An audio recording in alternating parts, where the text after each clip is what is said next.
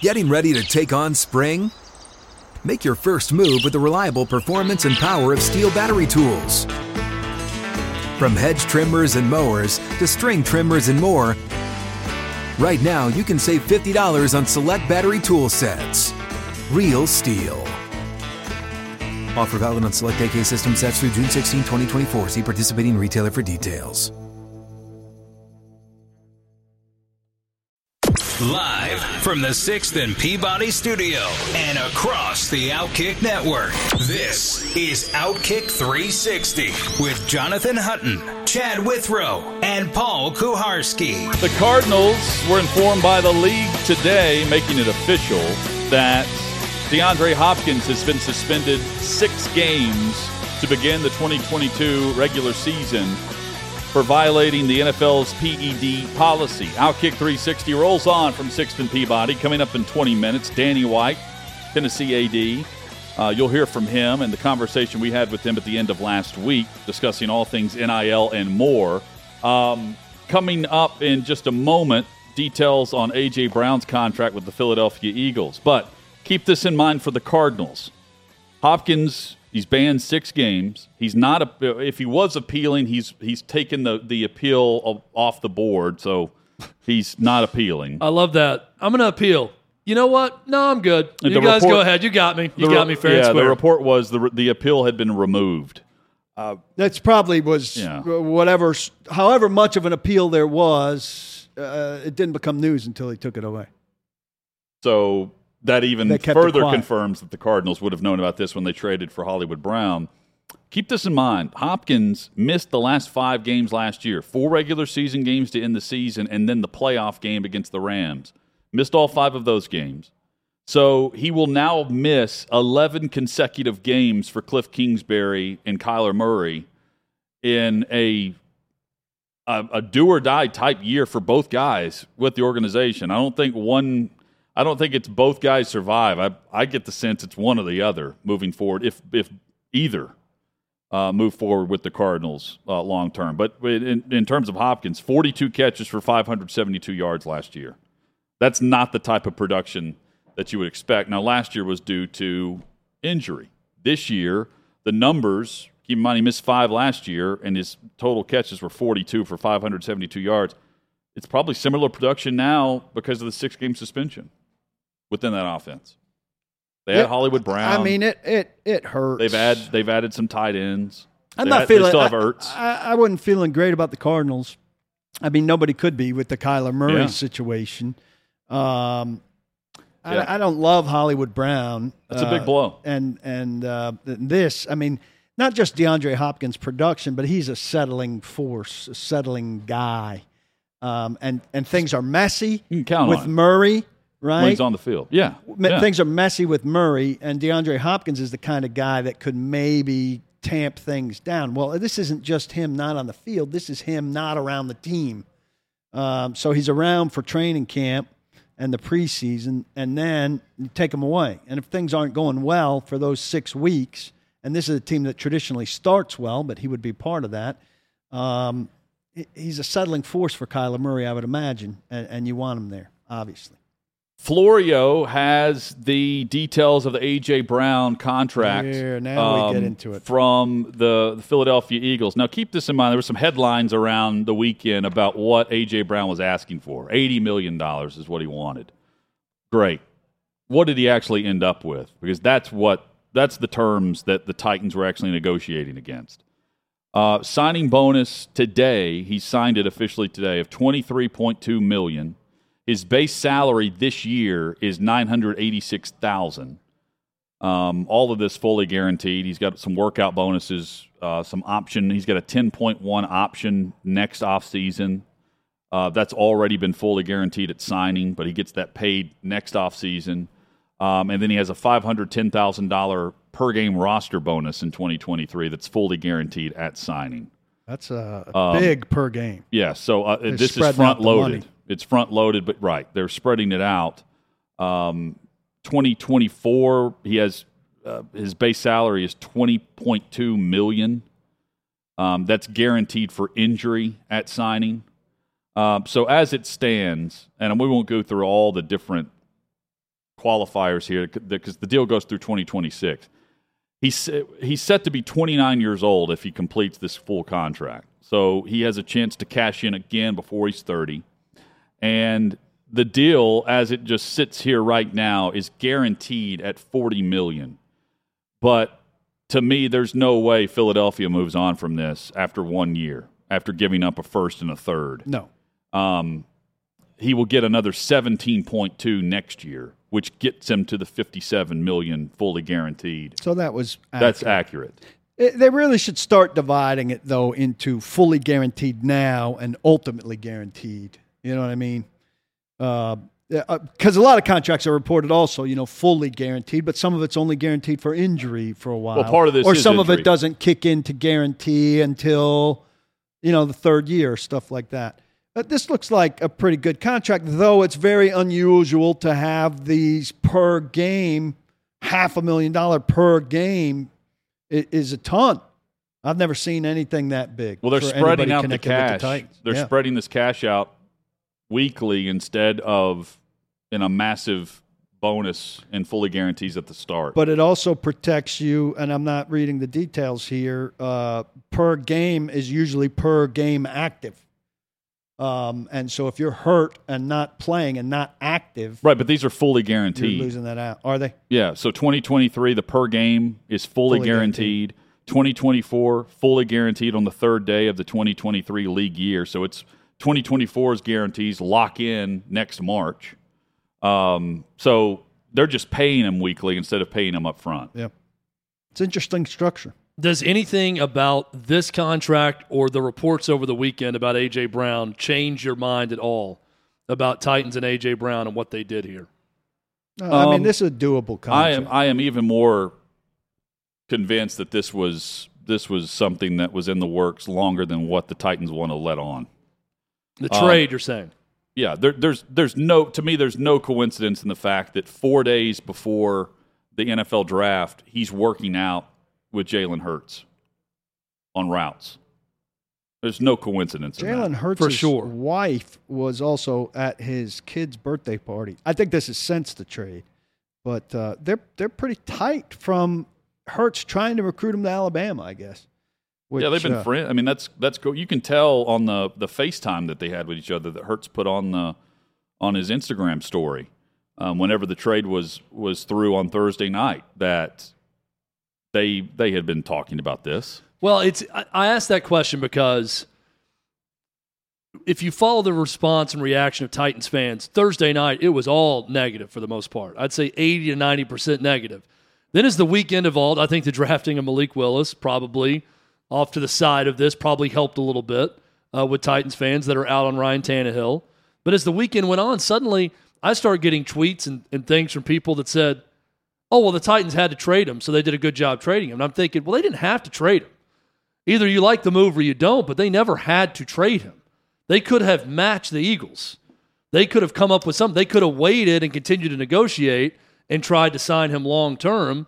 There's a number of things they could have done besides trade him. It wasn't like they were forced. And that all stems from this report that he wanted $80 million guaranteed, and then when the Titans didn't do it, he said, all right, I want out, and I'm not going to talk anymore to you. So then that's when the Titans decided to trade him. Yeah. But it's not about what you want, it's what you signed for. 57 is a lot different than 80. So if he's demanding 80, I'm with you. If he's demanding 80, and if he's talking about settling for 22, there was room to negotiate there. And word is that the 16 and those incentives were easily obtainable incentives that would have got maybe to 20. Then you're not that far off of getting to 22, and this is maybe 21 and a half. Look, I tend to not believe NFL teams when you get closer to the draft on any of these things. But if we are to believe anything with this, there's both an A.J. Brown side of this and a Tennessee Titans side of this. But the latest report said he was demanding $80 million guaranteed, and then he broke off talks when the Titans wouldn't do that. So then him and his agent, they go out, they shop it, they find a deal, they find someone to pay $57 million. So am I supposed to believe that A.J. Brown, who claims, hey, I would have done it for $22 million a year, but you're and not leaving that out one guaranteed key money? detail here. They shop it based on whose wishes? The Tennessee Titans. Based on the agent can't go out and price. seek stuff like this with another team for without their tampering. permission. You can't tamper like that without permission of the team. So then why would the Titans... That's the key detail that you left out there, is the Titans allowed this to happen. I know what you're saying. The Titans allowed it to happen, but the reports coming in were the Titans allowed it to happen because he was demanding $80 million guaranteed. Titans said no, and he said, all right, talks are broken off. So then the Titans found the suitable price for him. And that price was what they got from the Eagles, and then he negotiated with the Eagles on what he was going to get when he was traded. This stuff does not line up. It just, to me, none of this lines up. Someone's not telling the truth. Well, my one thing on the contract is I do think they can agree on the parameters pretty quickly. 4 years, 100, 57 guaranteed, 40 initially, 17 later. Then all this stuff that we just found out, that comes together later. We've got the general parameters of the money. Then ultimately he doesn't care if it's 5-10 per game or whatever. They hash that out later. The guarantee. So that part's complicated and that took longer, but that doesn't mean they were negotiating for 4 days on that. The initial lump stuff they could come up with pretty quickly, and I think they probably negotiated longer than Robinson said, but not too much longer. And Philadelphia could have put this together with it in mind anyway. Hey, we're going to chase A.J. Brown. Let's get stuff in line in case we land him, or Debo, or whoever. We're going after one of these. I just don't understand the $80 million report, because there are ways. Clearly, the agent knew something, right? He knew what the market was ultimately going to be. He can talk to people. He can find out. I'm talking about for AJ. Yeah. So then at some point, to what you're saying, Hutton, they had to go to the Titans and say, okay, now what's acceptable, because we're going to go get this. Yeah. So then you're competing against the actual contract. Yeah, you're not. So the Titans float. Yeah, that's where you get screwed. So the Titans floating what out you're that, saying is he right. asked for $80 million and they broke off talks. He and asked for said $80 no. million guaranteed and over 25 a year. So that's the high end of what he's asking for. I get what you're saying. So here's the high end of what he's asking for. We won't give him the high end of what he's asking for. Oh, I want to trade. And now he goes and gets the negotiated price. Well, the Titans never have a chance at the negotiated price because they weren't willing to listen to you at your high asking price. That's where it gets weird. How about you talk to me about the negotiated price that you're talking with Philly about? No, my feelings are hurt at the way you reacted to the high asking price. That's where it gets weird. That's where it gets foolish. And also, if you're an agent, what do you mean you broke off talks with the team that he's under contract with? Yeah. That's not how you negotiate. That's not how it would ever, to me, go down from a business perspective. Hey, this is what we could get on the open market. I know this for a fact. Will you match? Well, good. You're not on the open No, market. you won't match? Okay, what do you want in return for a trade? Okay, they're willing to do that. Boom, we've got a deal. But you would think that the Titans would have the ability to match if they wanted to. Because you're under contract. There's this huge gulf between but the it's not offer like and then free the agent. initial what the asking price. It's also a very convenient PR job for them to put that out there without putting their name behind it, Of whoever course. it is with the Titans. Of course. $80 million guaranteed is more than Devontae Adams just received with the Raiders. $80 million is $50 million more than what Tyreek Hill was just guaranteed in Miami. So get out of here with the realistic idea that he was going to garner more than those two dudes. Well, I think we're dealing with two extremes. I don't also buy that the 16. I mean, I think A.J. Brown's side's tamping it down when they're saying 16 and not putting any meat on the incentives, which we're probably pretty easily going to get him to 20. So he's leaving 4 off there, very convenient. So him asking for over 25 and 80 guaranteed is probably a real stretch Well, that on was the part of the Titans side. insult. And him only being offered 16 is probably a real exaggeration on that. So Well, that's part of that's that's part of the insult, right? That's A.J. Brown. Oh, you laughed at the $80 million guaranteed, and then you also offered me a contract that's incentive laden to get to 20, which is an insult to A.J. Brown and his camp. And then he behaved as someone that was insulted by it. No matter how the Titans PR spin on this, however they want to spin it with the $80 million, or it was more than 16, what we've heard from A.J. Brown has been accurate. Even when he doesn't know he's speaking to the public, it's been accurate. When Debo Samuel's mother is recording him on speakerphone talking about what's been offered, that's accurate. That played out here on Thursday night. He got more than what he was saying on the phone on speaker when he didn't know he was being recorded. So, I mean, I tend to lean towards what has been reported on the contract, which, based on what has been released by Florio, is also accurate. And the fact that the Titans claim that they sat down and didn't know that a trade was going to be worked out 20 hours prior to the start of the draft. What's the average on this? Did it say? It's all in the report. I mean, they've got 21? everything in the Pro Football Talk story. The only way, to me, the Titans, if you're going to leak a story and you expect the public to buy your end and sympathize that you're part of the story, the only way to do that is if you can produce a story that's factual that says we were willing to go to $22 million, and that's what we told them. It's Because that is 20.8. what A.J. Brown is claiming, right? He got 20.8 a year on what amounts to a 5-year deal. Here's the truth of the matter that the Titans will not admit publicly. In order to get this deal done, they would have to kick the can down the road and guarantee more money to Tannehill beyond 2023. Right now, his contract is set to expire after the 2023 season. They don't want to give him more years on his deal. Well, they couldn't have done it with him. They would have had to have done it with Lewan or with And they're not doing Henry. it with Taylor Lewan either. The guy doesn't finish regular seasons or complete Dupree. completes them. Dupree would have been the one to do Dupree, it. Dupree, this draft was more about getting younger at positions than it was investing in positions. And in order to make the contract work for A.J. Brown, you have to take veterans who are already making a boatload of money based on the cap structure. I'm not saying they're not valued as that on the open market. I'm saying based on their current cap structure, eating away at pockets of the cap, you had to extend those guys to where they're going to continue to do that for years to come. When in years to come, you're actually out from underneath it. You're about to save money on Lewan's contract after this year. You're going to save money on Tannehill's contract after this year. A year and a half from now, you're out from Henry's contract too. You're not going to lengthen the status of those in order to guarantee your star wideout. And that's just the business and timing of the NFL more than it is a referendum on how they felt about A.J. Brown. But again, that's what they're not going to admit. Yeah. But again, the Julio that's very well Jones said. thing is the thing that kills them because that 9.5 doesn't come free until June 1st. If they had that 9.5, they could get a first-year cap number in for him, no problem. And then his money next year is not an issue like you're talking I about don't because want to that stuff. I feel like we're going to be drowning in numbers down. here with this when you say it that way. And I don't want people that are following us to drown in these numbers. To me, it's this simple. If I had to just boil everything down, the Titans made a calculated decision to try to stay good for a long time, and that went against the decision to try to be great right now. And that's the A.J. Brown decision in a nutshell. This is what we did to get out from under Tannehill quicker, to get out possibly from Lewan quicker. Or to on get time.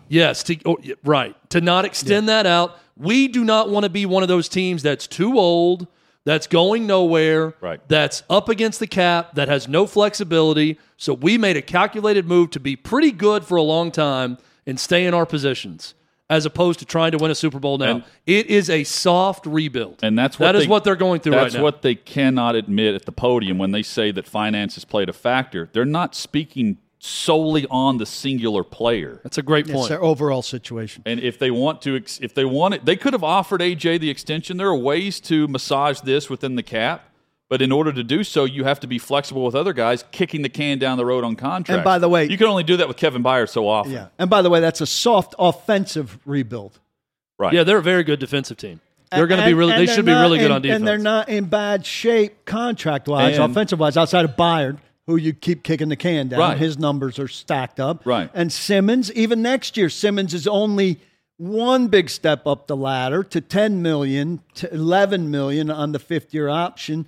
Now you got to negotiate the long-term thing. But I'm sick of hearing people say there's no way they could have kept Simmons and A.J. Brown. They absolutely could have. Like we're saying, they could have found a way to massage A.J. this year. And Simmons' long-term contract, the big numbers wouldn't have kicked in until 2 years from now. Right. And so it's completely manageable. People make it sound like you can't keep two good players. No, you can keep them, but you have to keep. You may have to keep a player.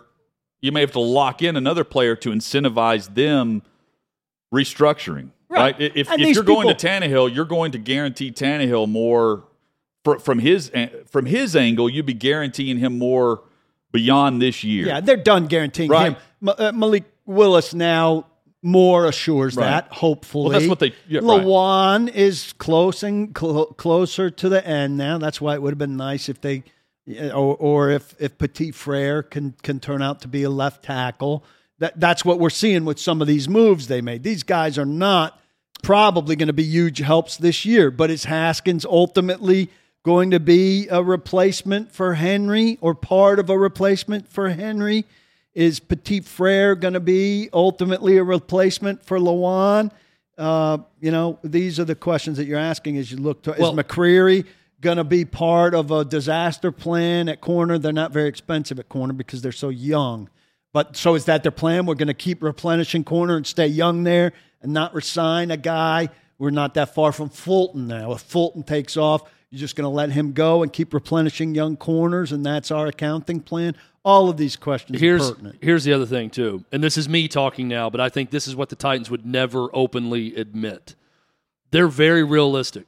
They're very pragmatic as an organization, and they're not foolish about things they're trying to do. I don't think the Titans would ever just gear up and say, we're going to go win a Super Bowl and try to do that with Ryan Tannehill at quarterback with what they've seen in the playoffs. I think they know that's not happening. No, I disagree. I think deep down they know. I think deep down they think they can win it this year just like they think they could have won it last year. If they would have thought that, then they would have. If they think Ryan Tannehill could win a Super Bowl, they'd have no problem spreading that thing out and re-signing A.J. Brown and going for a Super Bowl the next 3 years. I think it puts more There's a on reason Ryan they're not Tannehill adding this time year. on Tannehill. I think there's certainly a reason they're not adding time on Tannehill, but I think there's a reason that they trade A.J. Brown. They think they can win with Tannehill throwing to a rookie.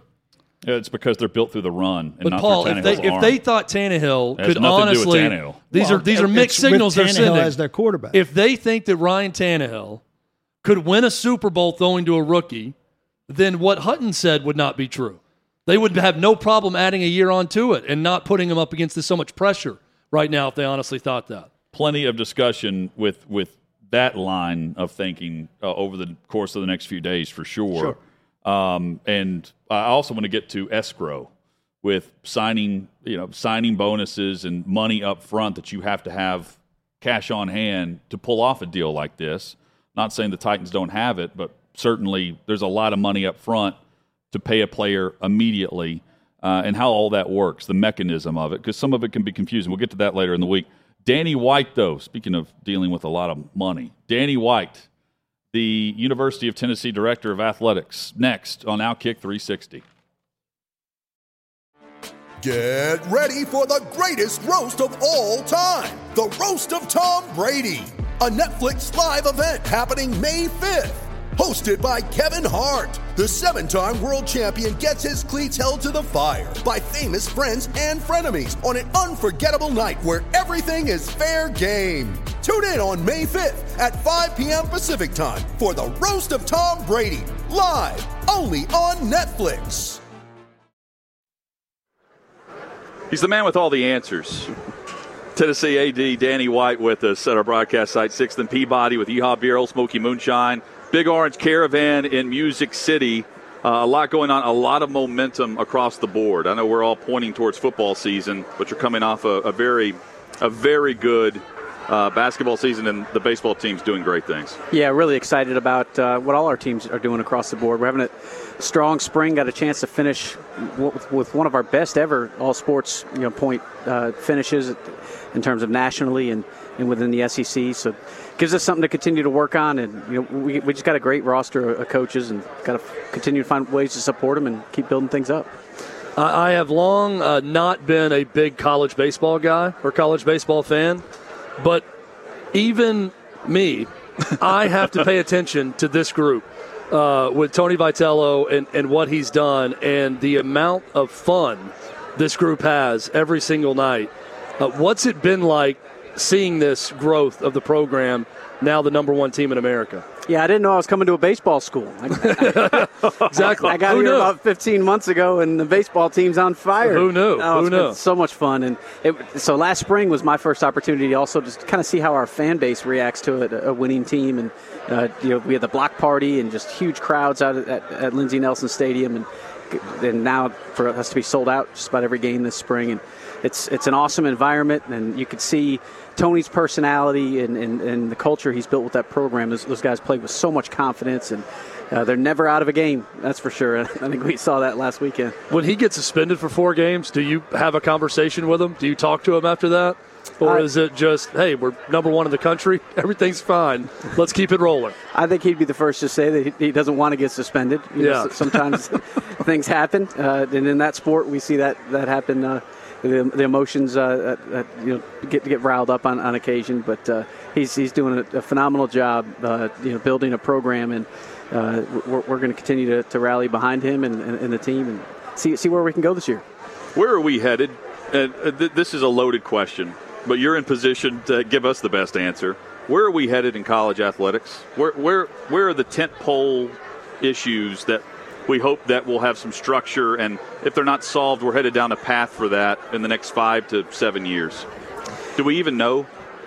The tent's got a whole lot of poles. I think that How do you plan for that, not knowing? There's an element of kind of blocking and tackling. So coming to Tennessee, obviously with the challenges we had in our football program, that in itself is a big job. Yes.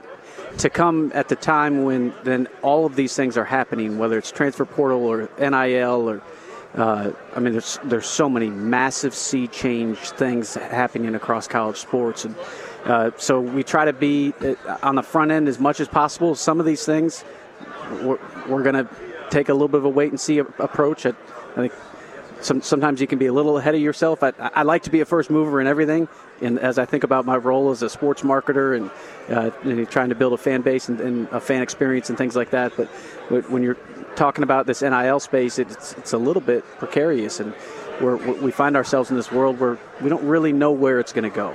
And I don't know that that's the best feeling, but what I do know is Tennessee is going to be in a really strong position regardless of the outcome because of our market, our position in the state of Tennessee, and our fan base.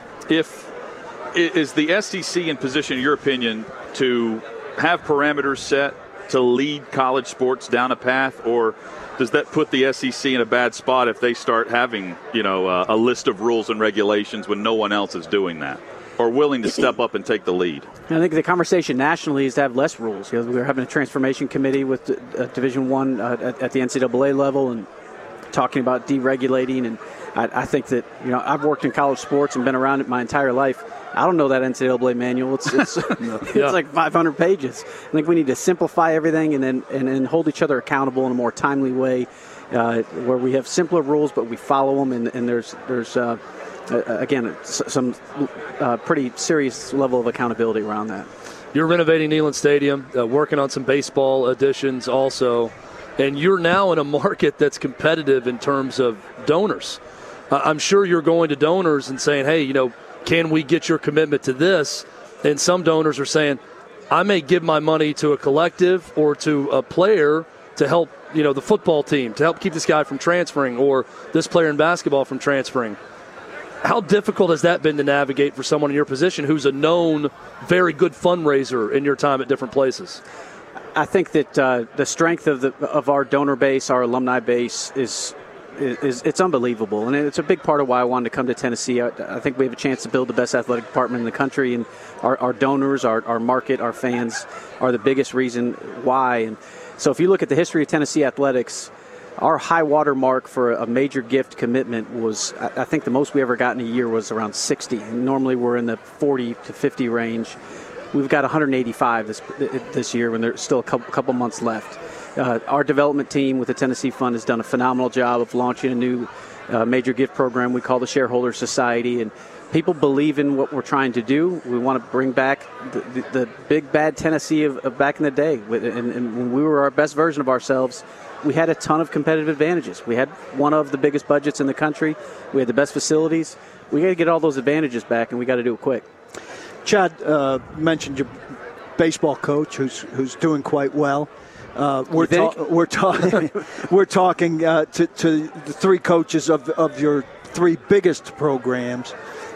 What's it like to be an athletics director who doesn't have any questions about those four jobs or those four programs? I imagine if you have questions there, that's always priority one. When you don't have questions there, you're allowed to go next level. Sure, and I feel fortunate to have inherited a lot of really good coaches. Obviously, those 4 were in a strong place from an integrity standpoint, leadership standpoint. All 4 of them care about the kids and do it the right way. They have a great culture in their program, and we're winning at a high level. And those programs are on an upward trajectory. So it makes my job easy. I can focus on, our coaches, they're recruiting. They'll be recruiting later tonight. They're in the here and now at all times. My job is to think 2, 3, 4, 5 years down the road as we're thinking about capital projects and continuing to get our season ticket base back to where we were. That's a good point. It's something that having such strong coaches in those roles really frees me up a lot. So you're a competitive guy. You grew up playing sports. You were a college basketball player at Notre Dame. I'm sure you're competitive in your family. Take us through the emotions of being the athletic director at Tennessee when your brother Mike White comes to town with his Florida team or now with his Georgia team. Can you separate things there, or is it completely impossible? I'm guessing it's impossible. It's the most awkward thing in the world. I mean, I want to win every single game we play, yeah. But I also don't want him to lose. So obviously, one of those has got to give. Certainly, ultimately, I want to win. I don't enjoy it, especially my first year. Last season, we had a couple critical games. One of them was basically a playoff game for who was going to get the double bye in the SEC tournament. And we were able to get that one. So, yeah, it's not the most comfortable thing, but we figure it out. Has anything recently been brought up in conference expansion beyond what we were going through last July with Oklahoma and Texas? No. No buzz at all? Hadn't been a conversation. I think a lot of conversation around welcoming those 2 in and what that looks like from a scheduling standpoint and all the different sports, and a lot of excitement around the conference to add those 2 brands. I mean, this is already the best conference in America. To add Oklahoma and Texas to what we offer in so many sports, it's pretty big time. I can't wait, and gives us a chance where the winner of the SEC in just about every sport should be a serious contender winning the national championship. Is it an immediate yes when presented with the opportunity for Texas and Oklahoma to join the conference, or are there a lot of questions that's asked of the league when that's presented? I'm not the commissioner, but I would think it's a no-brainer for anybody. I don't know that any conference was going to say to Oklahoma and Texas, "Let me get back to you on that one." Yeah. I think anybody would have taken them pretty quickly. They're tradition-rich, historic programs, great schools, great alumni bases, and they're going to add a lot to the league. Well, I asked because Texas A&M, the reports out they voted against it because of the Texas problems there. I'm guessing everyone else in the conference said, no, this is a no-brainer for us, if there's no animosity there with those schools. I think there's a lot of excitement. Yeah, a lot of excitement. I don't think we're done. I don't think we're done adding teams. Personally. We'll see. I don't know that anyone can tell where college sports is going right now, and I certainly don't have a crystal ball, but we're in a strong position at Tennessee and in the Southeastern Conference for sure. Chad's been hitting on this. There will be the haves and the have-nots, and you want to ensure that the real estate that you're purchasing or buying, there's value in it moving forward, and jumping in on NIL at any level or the transfer portal, embracing what's available, sets you up for the long term. Well, and I'm a Tennessee grad, so I see it firsthand. It's the hunger of the fan base, and I'm sure you saw it when you got here. Mm-hmm. I really thought that with all these changes, a program like Tennessee, I'll throw Arkansas in that mix also, programs that were once very proud in football, that had fallen on hard times, and that had an extremely hungry fan base. And we've seen that with atmospheres in Knoxville this year, yeah. The hunger of the fan base. How do you channel that hunger and make it go in the right direction for what you need to do and what you want to do? Yeah, and we're working hard on that. I think it's important that we make it easy and simple for folks to support us. And that's, buy a hat, buy a T-shirt, buy a single game ticket, be a season ticket holder, be a donor to the Tennessee Fund if you can. A lot of the things we did to really change a pretty massive shift in our per-seat giving, separating out football and basketball and now baseball, to make it simpler to make that transaction and buy a ticket, get our season ticket base back up. We got to do a good job of explaining and educating our fans on how they can be a part of it and why their role matters. The reason Tennessee used to be one of the elite programs in the country is because, again, we had all those advantages because of this fan base. So we're going to continue to work to do a better job of making it easy to support us. Random on the way out, you're sitting here with 2 cell phones. Yep. Are there days where, or maybe it's daily, where you say, man, I just need one cell phone. Like, you want to chuck or the no other one? or no cell phones. How about that? So I have a family phone, and the whole Okay. plan was so that sometimes I could put the work phone down, even if it's for a half hour, maybe go for a run. And I never do put the work phone down, so now I'm carrying around 2 phones. There's no need for 2. I mean, you're on one the entire time, I'm guessing. Yeah, pretty much. Is the ringer off on both Good of them? try. They're on. I got them on vibrate. Oh, okay. Well, fair enough. You Yeah. can reach Danny White no matter which number you're calling. How many texts are you going to have at the conclusion of this interview when we say goodbye to you right now? Just a guess. On which phone? I don't know. On the business phone. There's no telling. Yeah. There's no telling. Good to see you. Yeah, y'all too. Appreciate y'all having me. Congrats on all the success early on and continued success down the road. No question. We'll keep working at it. I think the best is yet to come. Danny White has been our guest from the University of Tennessee. You ready? Showtime.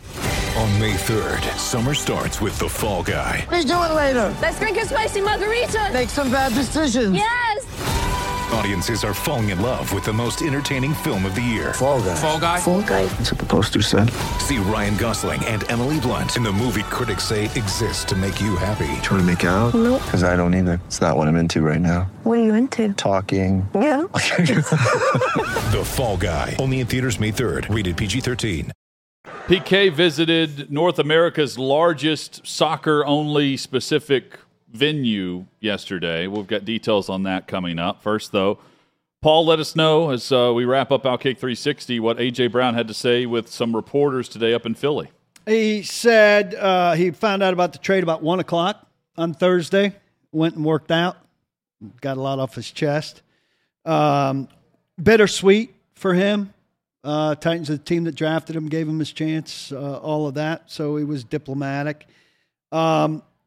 Wants to win, and he's not a regular season guy, has not won anything since high school. So sounds like he thinks he's got a better chance there than here. I don't know if that's his intention, but obviously if you're a press conference with your new team, you're going to talk that way. He talks about Jalen Hurts like he's the second coming, which I think the three of us know he is not. So, I mean, he's got to help Jalen Hurts raise his game, or this thing's not going to be worth it, or he's going to be catching balls from somebody that's not Jalen Hurts. Well, Jalen Hurts is it's prove it time. I mean, they have given him zero excuses on offense. He has got to be really good this year for them to move forward with him. So this is no more time for excuses for Jalen Hurts, that's for sure. Yep. It's interesting. We'll dissect some of what he had to say tomorrow as well. But the comment about he said, look, I'm not a regular season guy. I want to win. I want to win big. I mean, he goes from one quarterback to another. Both these teams got to the playoffs last year and bowed out in their first game. Both were reliant on their defense and their run game. So it's which one does he view as the team that's really ready to take it to the next level? If it really just came down to the same type of offer. He's not in a stacked division in either spot. Well, again, and I kind of joked, oh, what a sick burn about I'm a postseason guy, not a regular season guy going there. But that comment carries a lot more weight if you are going to play with Tom Brady. Right? If you just got traded to Tampa and you're going to be one of Tom Brady's targets, then okay, I get what you're saying. Even if you're Patrick Mahomes' target, I get what you're saying. But Jalen Hurts hasn't done anything in the NFL yet either. Ryan Tannehill's done more in the NFL than Jalen Hurts. I've been very hard on Ryan Tannehill, and rightfully so. But Ryan Tannehill is a more accomplished NFL quarterback than Jalen Hurts. Titans are a more talented right now. Offensive team, and the Titans are not super talented on offense. I don't know about that. I like Devontae Smith and A.J. Brown on offense if I'm Jalen Hurts. It's a pretty talented offensive team. Paul, how was Geodis Park yesterday? Geodis Park is pretty fantastic. They've got a lot of construction around there to finish. They've got insufficient parking. Geodis Park, the new home that opened yesterday officially for Nashville SC, the MLS team here in Music City. It's simple. Look, you go in, there's 100 level down and 200 level up. I was upstairs. It's steep upstairs, which makes for great views of the pitch. Look, the concourse, the C that you can walk on the concourse unless you have an exclusive ticket. I don't like that you can't walk the whole rectangle of the stadium, is wide, except that concession lines make it narrow. And I think when everybody's going to get food and drink, concession stands pacing is going to be slow no matter what. I thought they were efficient. There's just too many people trying to get food and drink, and particularly at a soccer match, you try to get it pre-game or at halftime. You don't run out during a timeout, so to speak. The venue is really beautiful, really clean. Sightlines are fantastic. The atmosphere was fantastic. The soccer for a half was really good. They didn't get a goal out of a really aggressive first half. Second half got sloggy with a lot of fouls. Wound up with a 1-1 draw after a penalty kick to pull even. They need to improve the parking. I walked a mile. I parked at Fort Negley, which is where the old Sounds Stadium was, and walked a mile, which on a nice day was not that big a deal. You wouldn't want to do it on a regular basis. They don't have ushers, so some people were just standing. They would come up and stand like right at the rail, and I'd say, "Hey, that's okay. This whole section will watch the game around you. You enjoy yourself up there," and kind of shame people around. But the fans around me appreciated me taking on that boss role. Do they have standing room only seats, or people are just leaving their seats to go stand in front? Well, I think people are on their way up or down and doing would that. Stop. There are standing room only seats in other sections. I don't like that exclusiveness to the point where you can't walk on the concourse on that side, though I understand the big money that's going into it over there. And the ticket prices, look, I paid $100 to scalp for opening day seat, but I'm looking at tickets for next Sunday. You can get tickets for $28, which is pretty reasonable for a Sunday afternoon out, I think, in a beautiful new venue. So, and the logistics of getting around there, I thought it was going to be like downtown Manhattan at rush hour. It was not. It was pretty reasonable. If you had a parking pass, I think you had a reasonable time.